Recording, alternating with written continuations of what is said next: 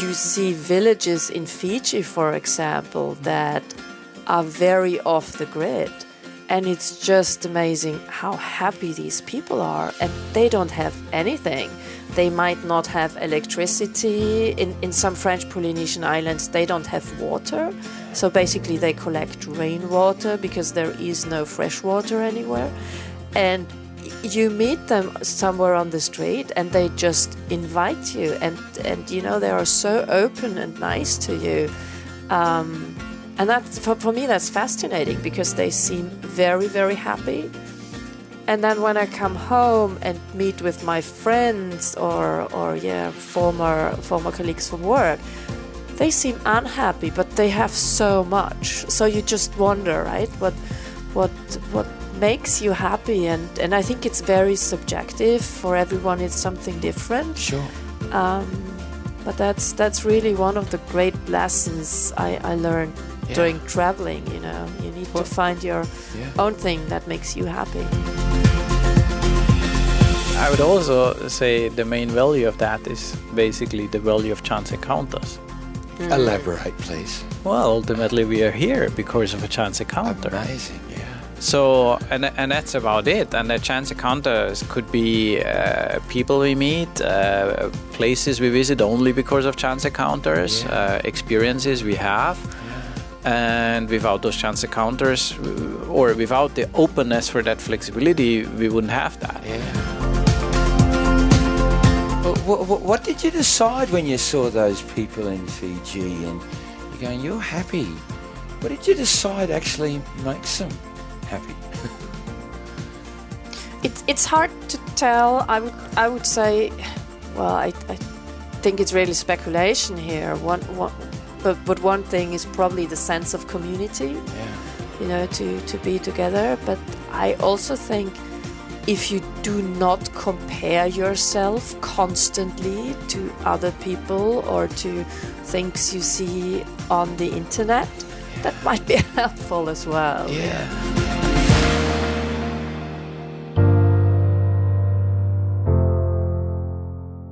Hey, welcome, dear listeners, and thank you for joining yet another episode of Our Journey with Bernie. Hey, can you excuse my singing for a moment? Listen to this. I am sailing. Now, my guests, you're allowed to join me. They're laughing. I'm not a singer. I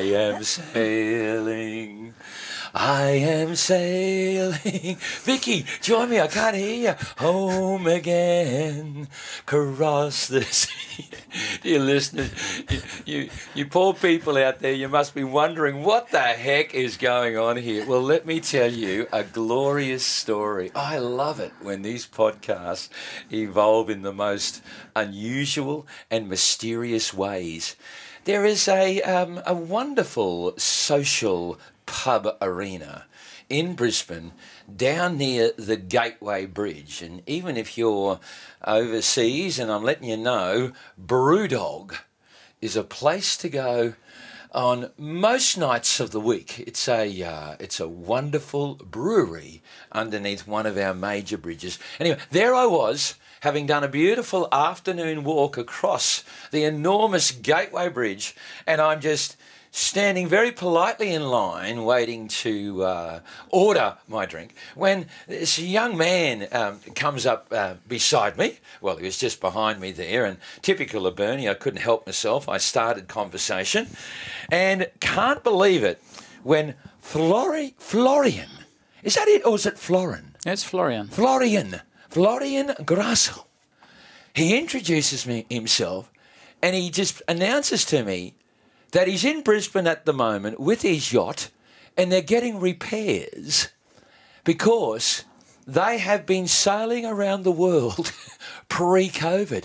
Well, folks, you can imagine how my imagination went absolutely wild because I'm thinking, oh, my God, what are their experiences with the Pacific Ocean, their experiences with nature, their experiences with life? And I just said politely to him, do you mind if I come back and join you for a little bit of dinner? And there it was a few minutes later. And then I met the lovely Vicky Whistler. How did I go there? Did I get that right, Vicky? Yeah, Good, it's spot on. nicely. Vicky Whistler. Very close, yeah. And Florian Russell. And they are married, yes. Yes, we are. Despite the difference in the surname, and they have been sailing the world. Hey, why am I telling this story, please? Vicky, can I revert to you, please? When did you start this massive sailing exhibition? It started pre-COVID, true? Well, we bought the boat prior to COVID. Yes. In November 19. Right. With the intention to start sailing with the boat in July 20. Okay. And then in March 20, basically countries shut down due to COVID. Yes. And our boat was in Italy at that time. Right. So we are Austrians Yes. living in Germany.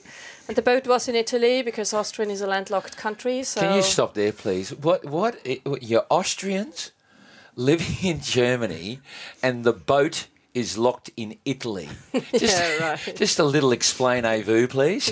Yeah. So we are both Austrians and grew up in Austria, and then job-wise ended up living in Germany, south of Munich. I see. And when we decided we want to buy a sailboat, well, the closest coast to us would be the Italian coast in the Adriatic Sea. Okay. So we We actually found a boat there, which was then located in Italy. Right. Okay. Which we bought. Yeah. And what's it called? It's called Ibex. Ibex. Yeah. Now, I saw Ibex this afternoon. I've got this vision of it being in the middle of the Pacific Ocean. Florian, it's nothing more than a little cork from the top of one of my wine bottles, mate. Is it legal? Well, of course it's legal. There is no law that says you have to have a boat minimum size X, Y, Z. And despite you saying it's little, I mean it weighs like 14.5 tons loaded. So if you think of an RV with 14.5 tons, that's probably, I mean, that's already a big RV in that sense, right? When you say an RV like a motorhome. Oh, motorhome, yeah, exactly. Yes, so think of a motorhome with 14.5 tons. Obviously, there is a part of that weight which goes to the keel and stuff like that you wouldn't have in a motorhome. But still, I mean, it's as a living space, it's actually quite comfortable for two people. But yes, in a big wide ocean, it's still a small piece of plastic actually. Yes, it's a GRP type boat. Yeah. Well, we've got a taste of the fantastic story. We haven't dug into the details of the story, but I think the story has to go back a few years. There's got to be a why. The reason why two people pack up pre-COVID. Yes, pre-COVID you left, yeah? No, we left during COVID. So after the first wave of COVID. Okay. Yeah. What month and year again was that? We left in August 20. 20, okay. So you've really been on the water. It's now May 23. We're approaching 2.5 years, just a little bit more, yeah? So what were you doing in Germany? You said that you were you're Austrians living in Germany. Job work took you to Germany. Whatever you're doing in Germany, you decided to give that up so that you could get on the water. I was working in a pharmaceutical company. Yeah. And I was leading the development of pharmaceutical drugs with different teams. Yeah. And I have to say, I really enjoyed my job. Yeah. And I know I could, or back then I knew I could do that the next 20 years. Yeah. The question for me was just, if I do that the next 20 years, was that it? Or is there something else out there in life? Yeah. So I figured, if we want to go sailing, it would be lovely to do it now where we are healthy, where we can move. You never know when you are retired, what's your health life, what's your family situation. So we figured it would be a good time to do it now and then do the rest of the 20 years later on. So you're in a pharmaceutical company. Florian, what are you doing? The past, I've been more than 10 years before going onto this trip. I was working for a strategy consulting firm for one of the big ones in the world, which was quite intense. I enjoyed that job, but it was also a good time to say, well, that was that. It was a great experience, and now there is a new chapter in life. Yeah. And you're an engineer? By background or original training, I'm an electrical engineer, and originally worked as an engineer, and I moved more and more into like a business and business management type of roles. That's what also brought me into management consulting, and that's what I did for quite a while. Yeah. Vicky, nail it. That is, you're very, very happy in your job back then, and now it's seeded that you're going to turn your back on that job, and you're going to hop on IBEC. And you're going to start this massive experience. But it wasn't really meant to be a massive experience at start. The original plan was? So our original plan was to do Atlantic Circuit. That basically means going through the Meds, crossing the Atlantic to the Caribbean, spending a season, which is about half a year, in the Caribbean. And then coming back with the wind that's normally in April, May, it's the right time to come back to Europe. So that was the initial plan of what we wanted to do. So at the time, leaving the job was on the basis or a vision that you'd be away for approximately a year, and you're likely to come back to the same job? Well, we thought it will take like a year, 1.5. Yeah. But then we knew we could finance it for up to 4 years. Wow. And since you never know with weather and how it is, how long it will actually take, we decided rather to quit our jobs than just to have a sabbatical. Yeah. So we went out without any right to come back to the same job or the same company. Wow, okay. Or to put it in a bit other words, I think, so we wanted to have the option to go longer, but we didn't want to commit to more than about a year and a half originally. I hope you don't mind me saying this, but with you, Florian, I've got this feeling that you were quite ready to leave the job and want to do something very different. The attachment to the job, even though you liked it and you enjoyed it, it was time, and you were ready for something of significant different. But with you, Vicky, this was a fairly big decision, because you just said before you could see yourself in that job for 20 years, and you were turning your back on that. I still want to come down to the reason why. Why would you do that? Yeah, I think you're right. I mean, looking back, it sounds so easy, but in that situation, it was really a difficult decision for me. Yeah.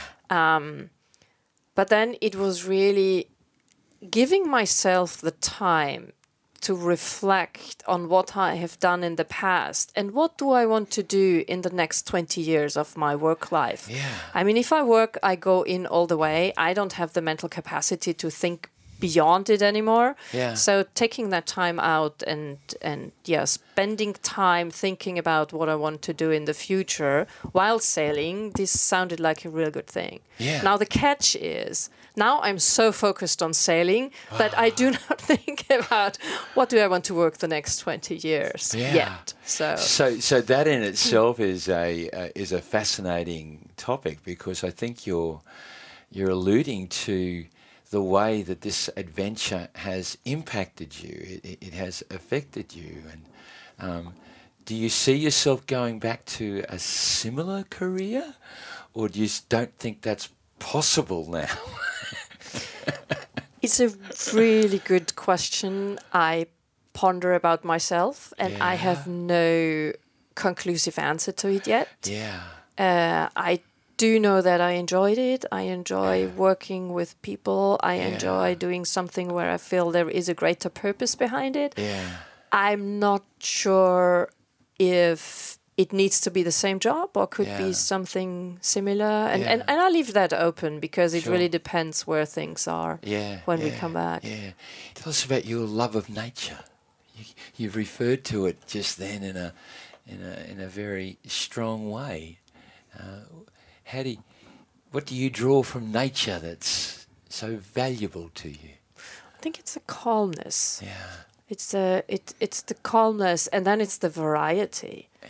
I mean, I'm always astounded. What is there? No matter if we are on land or in the water. I mean, the weirdest for me, still one of the weirdest animal out there is a hammerhead shark. Yeah. I mean, just looking at its shape, you just wonder, how can nature come up with an animal like that? Yeah. You know, I mean, I'm always joking and saying, it's like a child drawing. You know, a child is drawing something funny, and you have a hammerhead shark. Where did you see it? We saw them in Galapagos Yeah. when we went diving. Well, that's interesting too, isn't it? Because there's some other animals in the Galapagos that are quite odd shapes.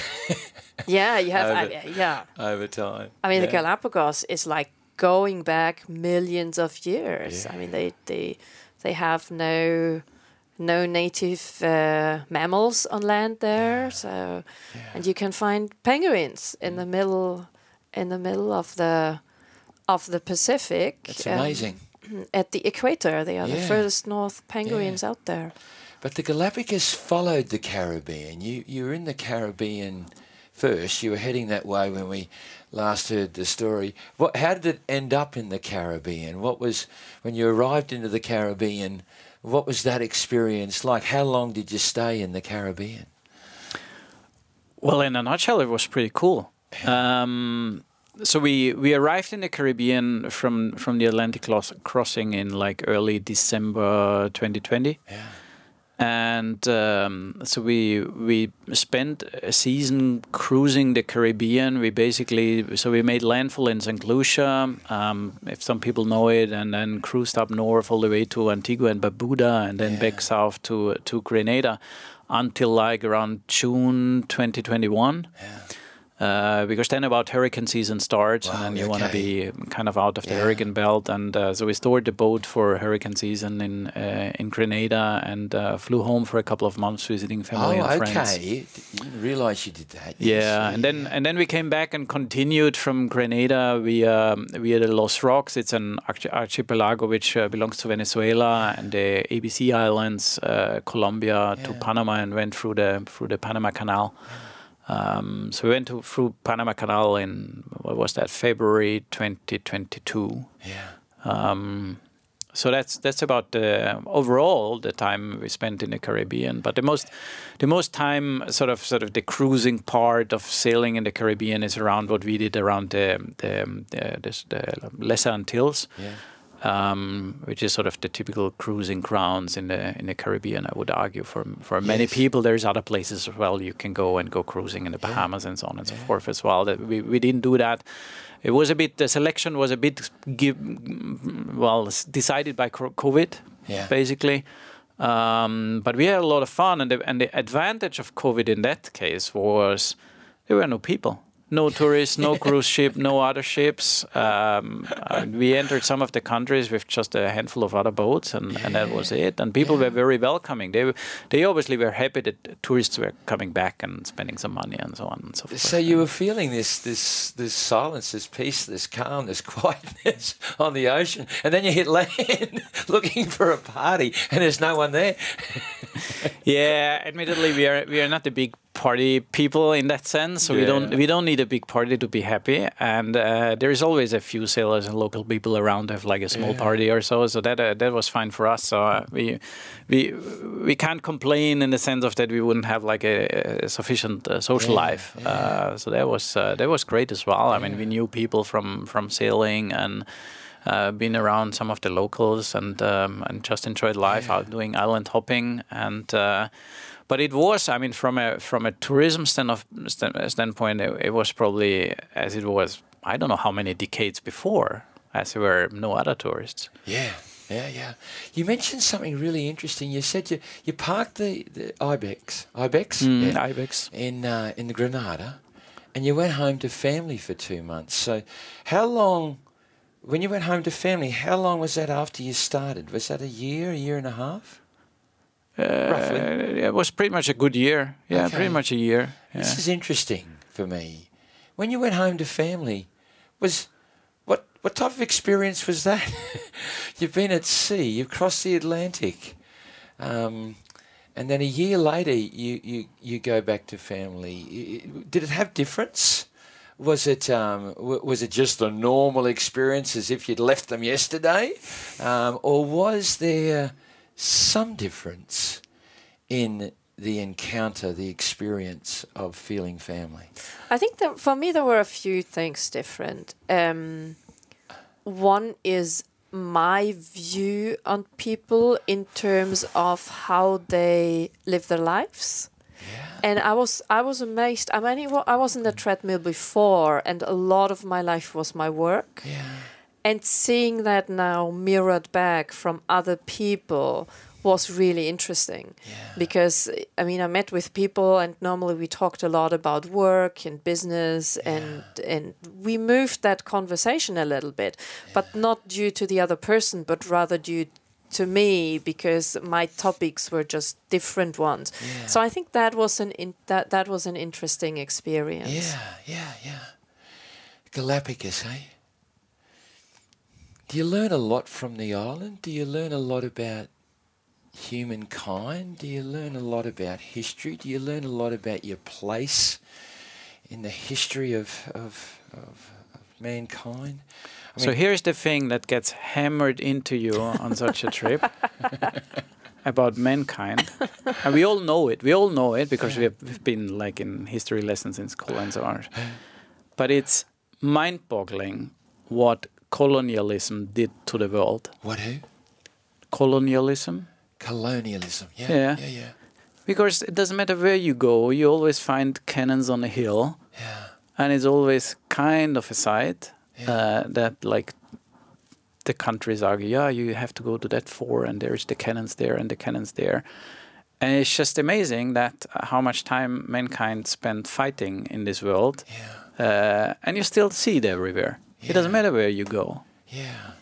And when you see that, does that sort of like just make you shake your head and wonder why that happened? Yeah, of course. And in a way, it's still not different. Yeah. I mean, Yeah. there's still a lot of that going on. Yeah. So that's I don't know. At least for me, it was a kind of this one theme where I must admit, when I was 10 years back on a vacation, and you look up, I don't know, you visit the country, you look up your travel guide, and it says, there is a nice fort, and that fort has a view, and there's cannons there, and whatsoever, I don't know. Yeah. And most likely we would have also gone there and looked at it. On this trip, after a while, I was like, okay, I don't want to see any cannons anymore. Because of what it represented? Yeah, I mean, the whole history. It's just about bloodshed. Yeah. It's beyond this discussion to go into the details for why and so on. But there is this one place in. It's actually the place where we made landfall after the 3 weeks coming from Galapagos, going into French Polynesia. It's an island group which is called the Marquesas, and we went into what's called Nuku Hiva. That's sort of it was the point of entry and the only point of entry coming from the east into French Polynesia at that time. And they also had one of these forts there, a French fort, obviously. But they, they bulldozed that away completely and used that. It's on a little hill in the bay, so it has a nice overlook. So they removed everything. There was no stones of a wall anymore, no cannons, no nothing. And they built a huge tiki, which is a Polynesian figure, basically. So it's like the local ancient culture. So they basically reclaimed that spot of land into their local culture. And I found that quite interesting and great, actually, that they did that. Yeah. Vicky, the Galapagos is. I've not been there. The animal, the history that if I Googled it and I learned something about Galapagos, they would refer to the. Is it the archaic? Is it the history of the animals that are still on the island? What does that teach you? What is that experience like? How does that awaken you when you see these animals that were around like hundreds of thousands of years ago? Is that correct? Yeah, I think it is. Yeah. It's really going back in time. I mean, you see iguanas, which they can be like almost a meter in size if you consider the tail as well, and they look like little dragons without wings. Yeah. And I can really imagine. I mean, all these figures from fantasy books coming to life there. It's very fascinating. It's also a very, very rough place. So you have a lot of stone, you have a lot of lava. I mean, the volcanoes, there are still active volcanoes. Of all the Galapagos Islands, there are hardly any people living there. Most of it is really nature reservoir, and you cannot even go there because it's a very hostile environment. And still, the animals found a way to live there, which is really impressive. And I think also one of the reasons why Darwin was so fascinated with it and studied the evolution of the Sphinx there, because it was so far away from land that everything evolved by itself. There was no exchange to the mainland. Yeah. So it's a great place to be, to see how nature can evolve under very harsh and desperate conditions. What did it teach you? Like what's your takeaway from that? What is that? What information does that give to Vicky about her existence? I think that we can always find a way how to move forward, despite what the conditions are. Yeah. I had a really interesting experience only 3 weeks ago. I was trekking to Everest Base Camp. And I was being passed left, right and centre by all these people who've got the 2 walking sticks out, and they're on their destination journey. They've got to get to Lopusha, they've got to get to Pangboche because their ultimate aim is Everest Base Camp.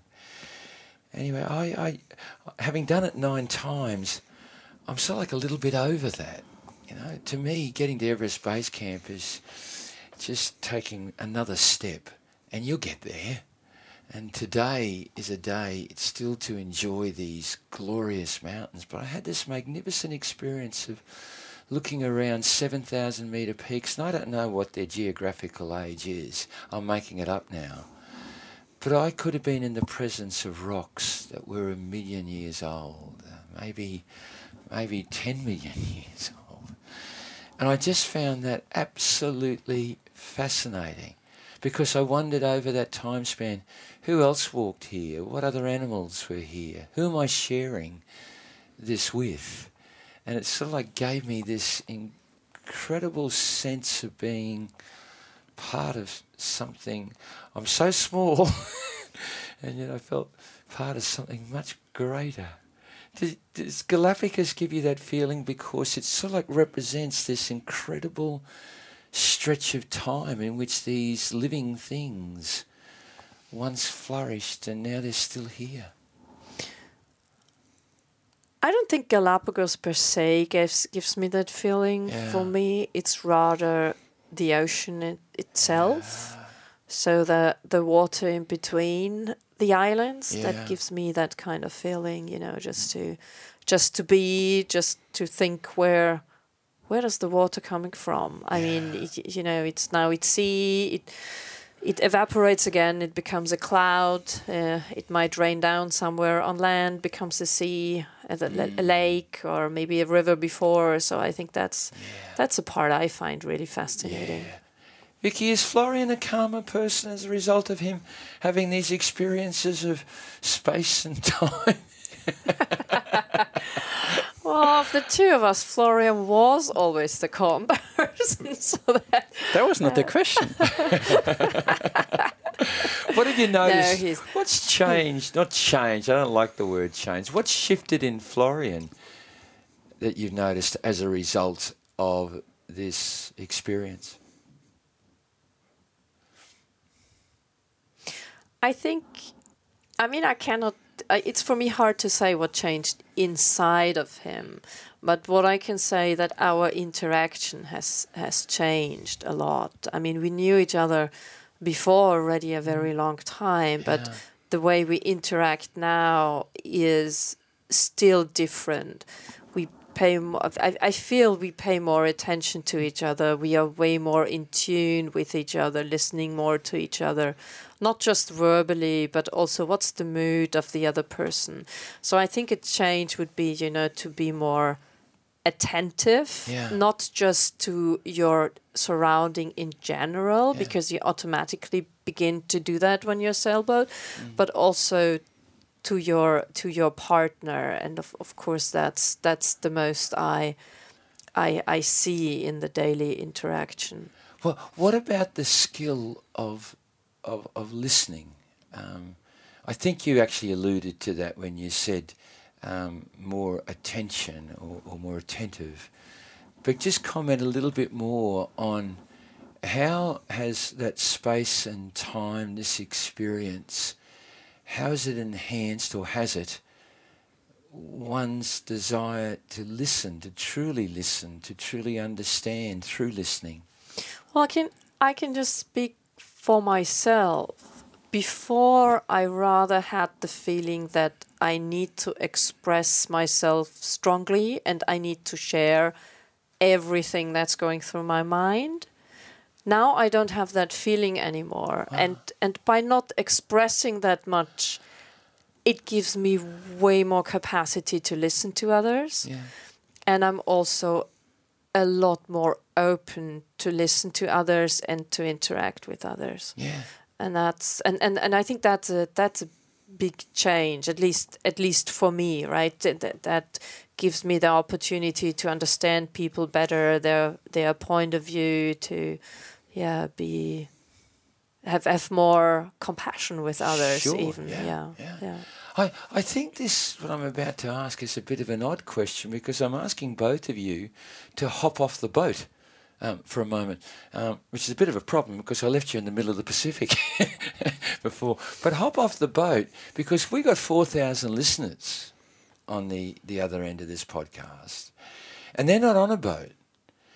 But if they want the same outcome that you're talking about, you mentioned the word compassion there, you mentioned the word attentiveness to each other.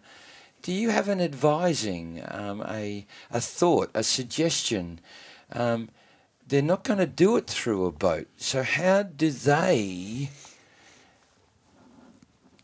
learn this existence? How do they move into this state? How do they search for that space? Well, I'd argue, first of all, the boat is not essential to it. I would say, well, I mean, we have chosen a certain way of travel because we were interested in it, and it just gives us sort of a different view of the world compared to traveling on land. But that in itself is, I would argue, not essential in terms of getting into a different pace of life and hence reflecting in a different way and becoming calmer. Or I think there's different phrases, and I think it's also very subjective, which brings me to the second point. I think there is a lot of subjectiveness. It's very personal, sort of how and what to choose to go along such a path. And that could be very different things for different people, I'd argue. I think for both of us, it has a lot to do with nature. I think for us it would work in the same way if it's not on a boat, but that could be with a motorhome, or it could be actually hiking, or it could be different. So I think for us the essential thing is not the boat, but rather a different pace than in a I don't know, if I go to the extreme, I would call it like a treadmill type of life with a typical job. Office every day and a full schedule of meetings and I don't know what. So a reduced pace of life paired with nature in our case, because I think for both of us that's one means of of getting different perspectives, of getting that space and time to reflect, and hence be a bit calmer, hence be a bit more relaxed, be a bit more balanced, be sort of in a better mood on average, in a sense of that if something doesn't work or if someone is angry with us, so that it doesn't has that much of an influence, and we deal more easily with like curveballs that life throws us. For me, I think the key is to take some time. So really, and it might not matter if it's you find the time during the day just to, be with yourself, or if you say you go somewhere for a weekend. But for me, it's always to think not to pressure myself, not to say, these 5 things I want to do, but rather to let it evolve. You might have an idea what you want to do or where you want to go. But then if something comes along the way, to be open for it and to say, okay, well, that seems like a nice thing to do, and just go with the flow and see what it does to you. Because I always have the feeling, like I was in my past, I'm very dedicated. I have a clear path. I know what my next step is. So I'm really a little bit like a horse that just looks straight and cannot look right and left. And now with having an idea where I want to go, but being open for all the things in my environment, that gives a lot more opportunity to find out what do I enjoy and what are things I don't like that much. And maybe to add to that, it can be little things. Like, when we were on vacation before, we always had an idea roughly where we want to go, but when we went to Asia, for example, we never booked hotels in advance. So we just had an airplane ticket. We arrived. We might have reserved the first night. But then for the next 4 weeks, we just thought, this is the area we want to go to. And we talked to people. And if someone said, there's this really interesting temple to visit, and it might be like 3 hours away from where we are, then we just thought, well, they liked it, the way they explained it. It could be something for us. Why don't we just go there? And just to be open and have the time, I think that's for me one of the things where I learned a lot about myself. What is the power or the value of that type of spontaneity? You arrived in these places and you had no hotel booked, and yet you were just happy to be that spontaneous. Can you describe what's the value of that approach, that spontaneous approach? What does it deliver to you, that approach? For me, it's the opportunity to see things and experience things I might have not seen before because they are not in a guidebook, and you can follow the guidebook, plan your vacation, and you probably do what most people do, and it can be a really great experience. But to go a little bit off the beaten track, to go somewhere where you might not understand the language, where people don't speak English, you interact very, very differently. You learn a lot more about people and how they live than you might do otherwise. But you need to bring time. By having those experiences, do you also learn more about self? Always, always, yeah. But I would also say the main value of that is basically the value of chance encounters. Elaborate, please. Well, ultimately we are here because of a chance encounter. Amazing, yeah. So, and that's about it. And the chance encounters could be people we meet, places we visit only because of chance encounters, experiences we have. And without those chance encounters, or without the openness for that flexibility, we wouldn't have that. Now, is it always 100% cool and better? And I don't know. I mean, obviously, people tell us, well, this is really cool. And we go there and we think like, I could have spared that. There was no need to do that. But I mean, that's life. Yeah? And when you travel, I mean, there is this saying of you win some, you lose some. That's definitely true. And for us, that's the way to go. And for others, it's rather I book a full schedule for 2 weeks and they are happy with it. I wouldn't judge on sort of what's better or worse. It's just we know what makes us happy. Yeah. But I think I experienced a value, or how valuable that chance encounter or that space is. And I think I experienced it from both of you this afternoon. Because I asked you, how much longer are you going to be staying in Brisbane? And you said to me that yesterday you got news that the repair on the mast wasn't going quite as well as you hoped it was going, and you were going to be delayed another week. So you saw yourself in here in Brisbane another 2 weeks. This is unplanned. This was not part of the plan. So to be fair to the people who work on the mast, it's not about that the repairs don't go well. So they're doing a great job. I just wanted to say that. They're not in my case they're listeners, listening. You never know. No, they're doing a great job. You can go and tell them that they've been mentioned on the Journey with Bernie podcast and we'll get another listener. But here's my point. And then you said to me, Vicky, you reckon if you got that news, I'm making it up now, quite a period of time ago, you would have said, you would have grunted and groaned and this is not good news. But now, I think you said this afternoon, words to the effect, it is what it is. Yeah, no, you're totally right. If that had happened to us like 2 years ago, we were like, okay, we have planned something, we want to leave. The question is, what does it to me internally? And I would have been frustrated, a little bit angry, disappointed, all these things. And when we heard it yesterday, I was more like, okay, now we stay another week, it's fine. And really there was no frustration, no anger at all. It was just, it is what it is. We do have a vague idea where and when we want to go somewhere next.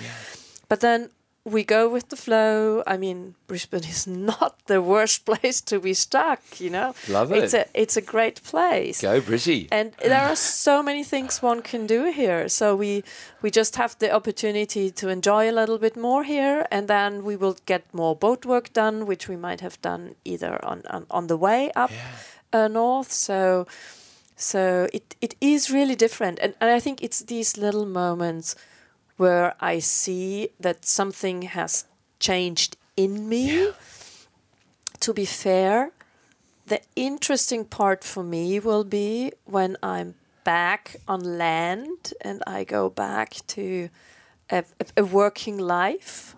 How much of that can I take along? And what do I need to do that I don't fall into my old behavior and responses? So that's going to be the interesting part. But for the time being, I really enjoy being the way I experience things right now. Can I just share with you on a personal basis my journey different to yours? It's not on a boat, but I find that when life gets really busy and starts to pull me from pillar to post. It's been doing that a little bit lately. And I felt at odds with how I want to feel. Why? Because how I felt previously has felt so, I'm going to use a funny word here, it's like maximised. I feel at the top of my game when I have that space, interesting enough, And I can also feel that when I'm being pulled and doing lots and lots of things, maybe urgently and reactively, I feel I must return. I'm very aware of not letting go because I've been there at that space. But the thing that occurs to me is as I move away from that space, I realise that I shouldn't just accept where I was. For me, what will pull me back is wanting to go further than where I was. Because to me, it's not a journey that stops there. It's a journey that continues on. We all live in degrees, and these things that we learn to value that bring us so much happiness and joy, I live that to a degree. But is there a higher degree? Well, I'm sure there is. And it's the pursuit for me of that higher degree that that I'm aware of will take me back when I'm being pulled from pillar to post and away from it, you know. Now, I made that not as an education. I made that as a statement. Could you respond to that, Vicky? Do you mind? What's your response? Does that make sense to you? Can you see that might be of value when you get back and you start to re-enter into the world? Yeah, absolutely. I mean, what goes to my head when I hear what you just said is the question, what does make you happy, and what do you need to be happy? And being on a boat, you learn to live with little things. I mean, a boat is not huge compared to a house, so you have a lot less things than you might have in a house. But then going to these remote islands, and that's a nice thing with a boat, you can go to places a normal tourist doesn't easily go to. So you see villages in Fiji, for example, that are very off the grid. And it's just amazing how happy these people are. And they don't have anything. They might not have electricity. In some French Polynesian islands, they don't have water. So basically they collect rainwater because there is no fresh water anywhere.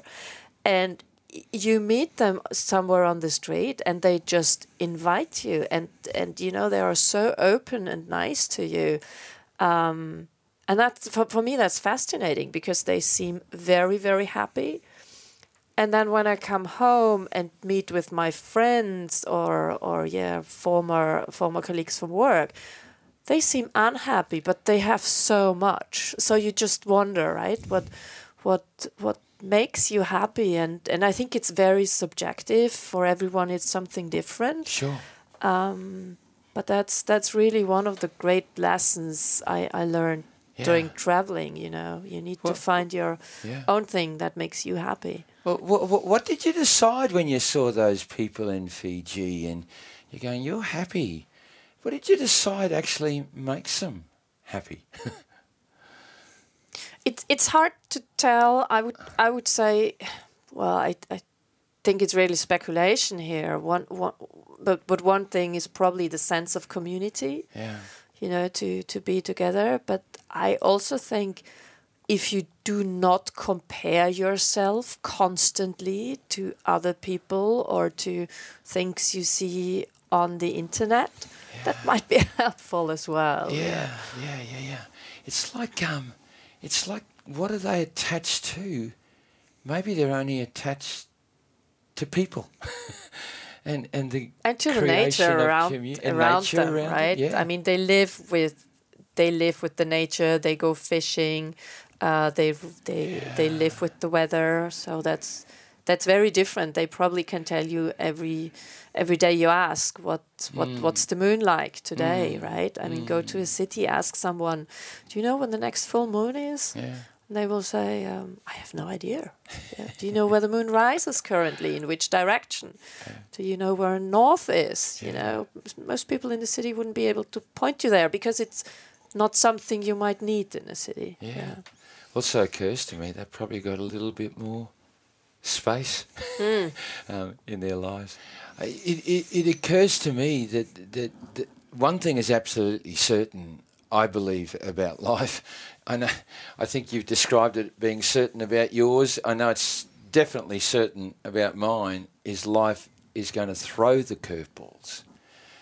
I would agree, yeah. Yeah. And rather than be shattered by the dream falling apart, or the goal, or the destination now being delayed, etc., etc. I think when one starts to learn, okay, life's thrown the curveball, a different environment has arisen. How do I now maximise my existence? How do I now maximise this moment, even though now the environment is not what I called for, but it's different? And therefore, I've still got to maximise this moment and adjust. Does that make sense? I would fully agree. And I think there is one big challenge in there, and that's a question of how regretful one is. Regretful? Yeah. Well, what's that about? Well, a curveball to me, that's my mental model around the curveball. It means that something's happening, which means the alternative is not happening. And up to that point, I was actually expecting the alternative, which might be better in my view. So it basically means due to the curveball, that better alternative is not there anymore. Yeah. You could argue now we get informed our master is coming back a week later, which means, yes, you could see it as the opportunity. I have an additional week in Brisbane, but you also can see it as I'm losing time for 1 week. I could be already sailing up the coast here in Eastern Australia. And I can spend now a lot of time with regretting that. But I'm laughing to myself, mate. You know why? Because I'm now hearing these chance encounters and the value of this spontaneity and the value of these moments here.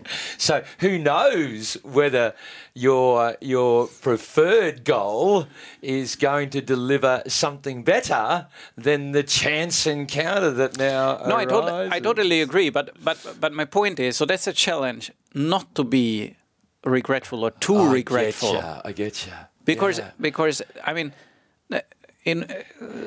to master, I don't know, it's a big word, but to have the ability sort of to say, okay, I might regret it for a split second, but then let's get over with it and focus on the opportunity. That's one ingredient, in my opinion, to be able to deal with curveballs in a better way. Yeah. I admire so much the inference that I think you've learnt to really live in the moment. I've heard that. I've read it in books. Oh, my God, how many other Buddhist books do I have to read that talk about living in the moment? But you seem to be describing situations and you're giving me this real feeling that you know how to do that.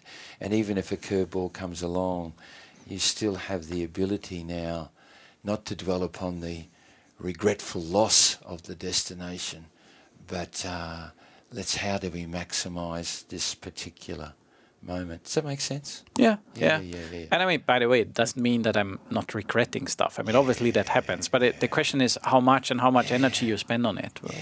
But right now, you're going to be stuck in Queensland the way it's going, and you're going to see the first State of Origin football match, mate. This is no regret. This is very, very exciting. You're going to be grateful that you're going to be... Life-changing event. Vicky, start to summarise it for you. What's your greatest learning out of this magnificent 2.5 year experience? If someone just said, just nail it, what have you learnt about life and about your life that you think is your greatest take-home pay as a result of this experience? I think if I would sum it up, I would say for me, it's the letting go. Yeah. And it's letting go of concrete vision of what needs to happen, letting go of things. Do I need to own so many things? I mean, everything I own is kind of, takes energy, right? Yeah. You need to protect your things. So letting go of things. Also, letting go of people who might not be my close friends and who are just more like consuming energy, which is okay for a while, but in the end, it needs to be a even friendship, I think.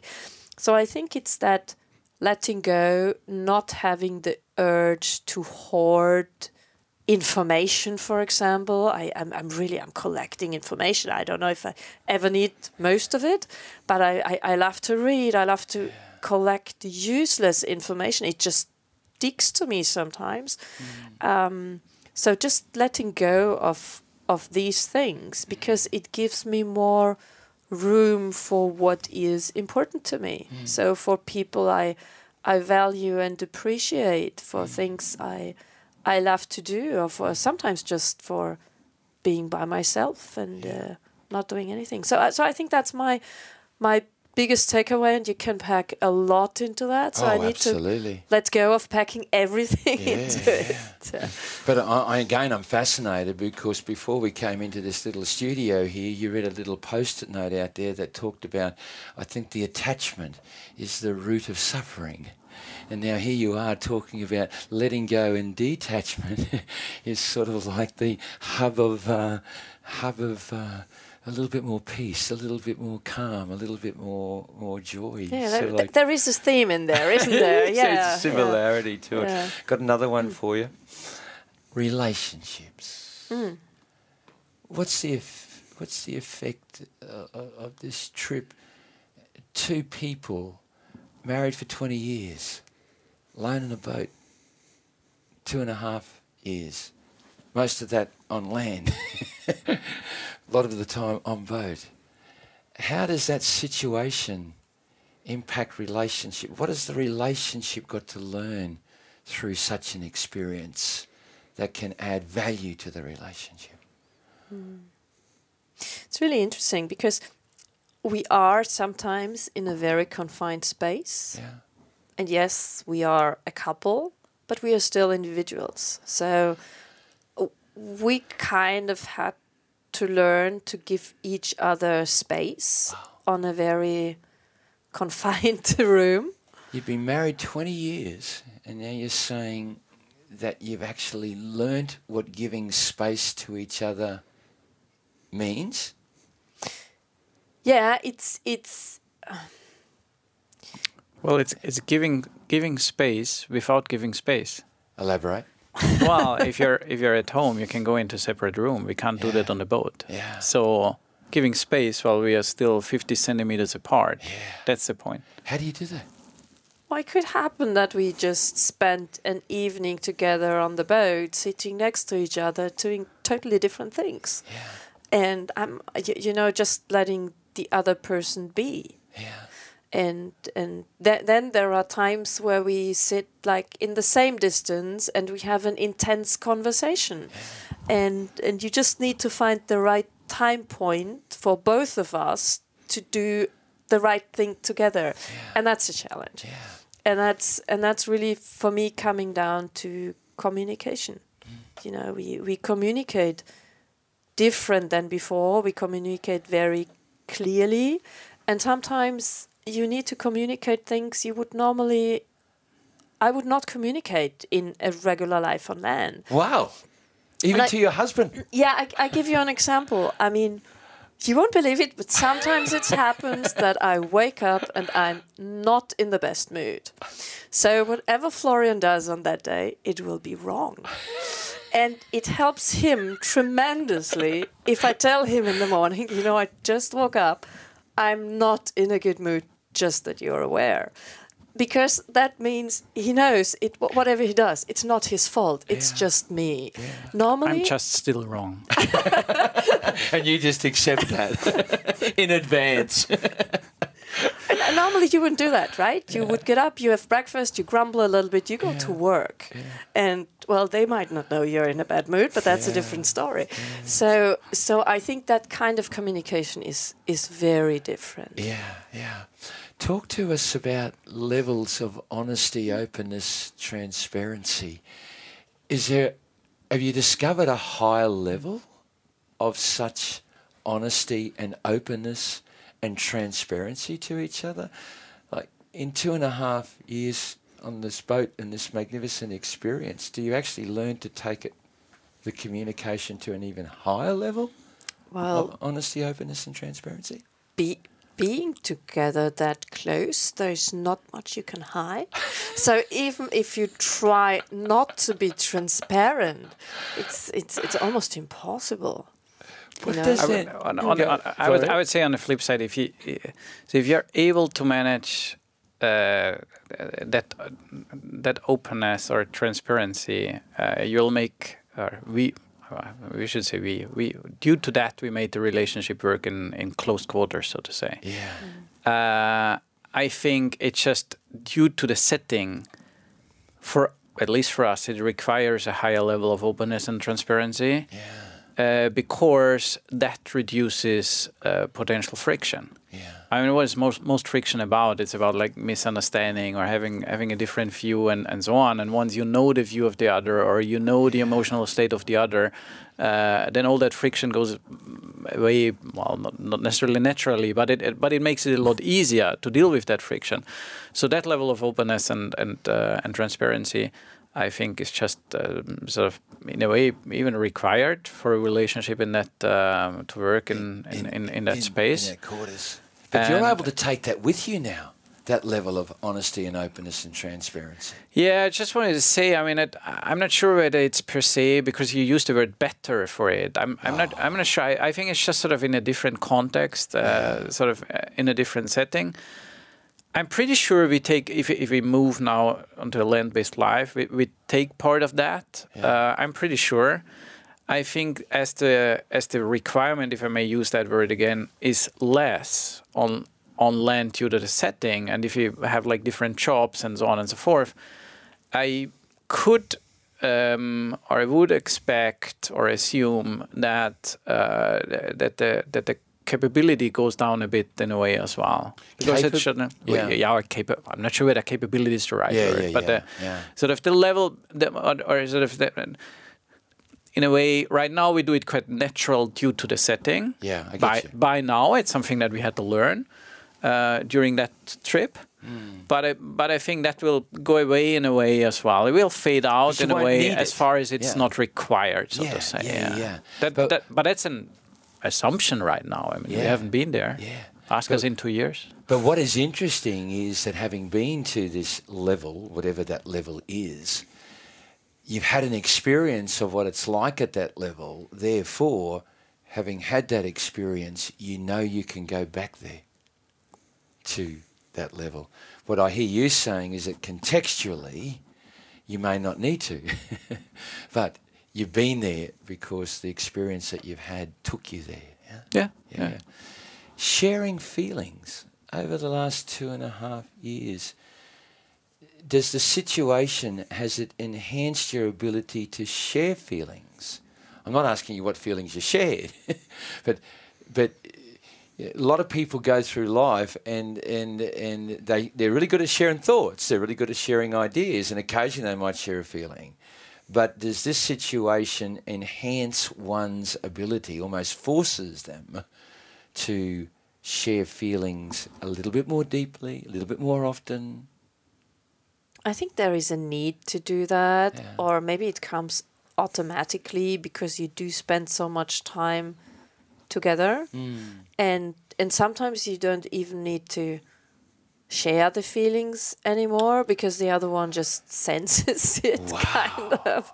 I think that makes a difference. Yeah, I think you pay way. I mean, coming back to early in the discussion, you pay way more attention to where the other one is, not just physically but also emotionally.